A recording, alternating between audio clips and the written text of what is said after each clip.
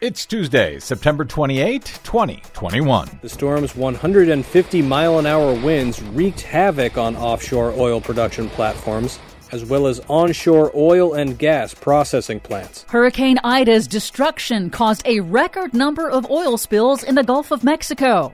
Today's children face more climate disasters than their grandparents, new study warns. Plus, 11 felony charges and 20 misdemeanors. Charges include 4 homicides. California utility PG&E charged in wildfire that killed 4. All of those stories and more straight ahead from BradBlog.com. I'm Brad Friedman. And I'm Desi Doyen. Stand by for 6 minutes of independent green news, politics, analysis, and snarky comment. A new report says that animals are shape-shifting in response to the climate crisis. Same here.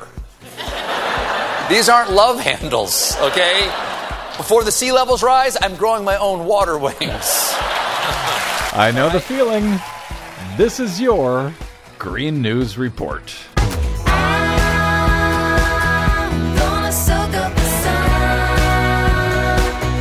Okay, Desi Doyen, well, the Republicans in the Senate are trying to destroy the country and the global economy, basically, but they're also screwing over a bunch of natural disaster victims right now. Yes, they are. On Monday, Senate Republicans blocked legislation to suspend the debt ceiling, which pays for spending already incurred, and to keep the government in operation, which also blocked emergency disaster aid for victims of Hurricane Ida. Well done, Republicans. Speaking of Hurricane Ida, NOAA reports that the deadly storm, which made a direct hit on Louisiana and caused billions of dollars in damages, also caused an unprecedented number of oil spills in the Gulf of Mexico. 55, a new record. The new analysis underscores the fragility of the oil industry's aging infrastructure on the Gulf Coast as hurricanes become more intense and extreme due to man-made global warming caused by the oil industry. Ironic, ain't it? Back to Congress, an intense time for President Joe Biden's climate agenda as Democratic congressional leaders work to feverishly forge a path forward with a handful of so-called moderate Democrats on Biden's Build Back Better Act reconciliation package as Republicans throw wrenches into the machinery.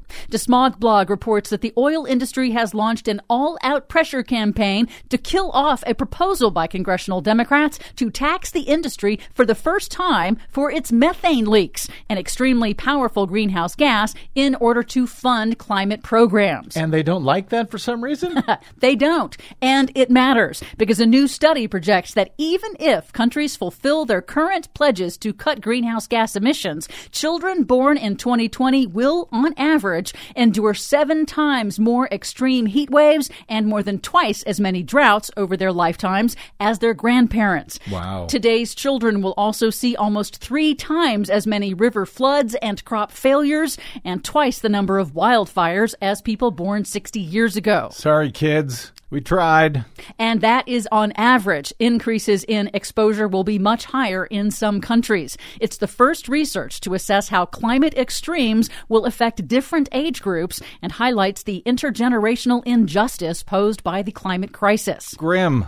In other news, in Northern California, prosecutors have charged electric utility giant Pacific Gas and Electric with 4 counts of homicide and multiple other felonies for its role in causing the 2020 Zog fire near Redding, which killed 4 people and destroyed hundreds of homes. Of course, no one will go to jail, even if they are found guilty. They have been charged before with manslaughter, and I cannot believe the state has not taken over PG&E at this point and put them out of our misery. State fire investigators found the Zog fire was sparked by a dying tree that PG&E knew was dangerously close to its transmission lines. Here's Shasta County District Attorney Stephanie Bridget. If you've got a known hazard that sits for 2 years, it's just not an accident. They knew it was there, they left it, they didn't remove it, and people died.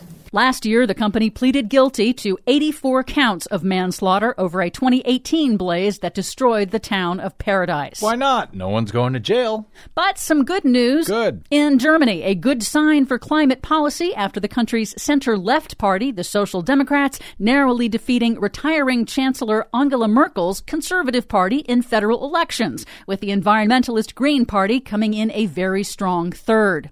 Here in the U.S., the Biden EPA has issued major rules to cut HFCs, greenhouse gases used in refrigeration that are hundreds of thousands of times more powerful than CO2. The new standards are widely backed by industry and will ultimately cut HFCs by 85% over the next 15 years. Finally, Norway has set a national target of 2025 to ban sales of new gasoline and diesel vehicles. Wow. But it turns out on its current trajectory, the country is on track to reach 100% electric vehicle sales as early as April. Wow. Yes. Well done, Norway. It can be done. For much more on all of these stories and the ones we couldn't get to today, check out our website at greennews.bradblog.com. Find, follow, and share us planet-wide on the Facebooks and the Twitters at Green News Report. I'm Brad Friedman. And I'm Desi Doyen. And this has been your Green News Report. I love you so much, let's move to Norway. We'll be happy beyond the fjords.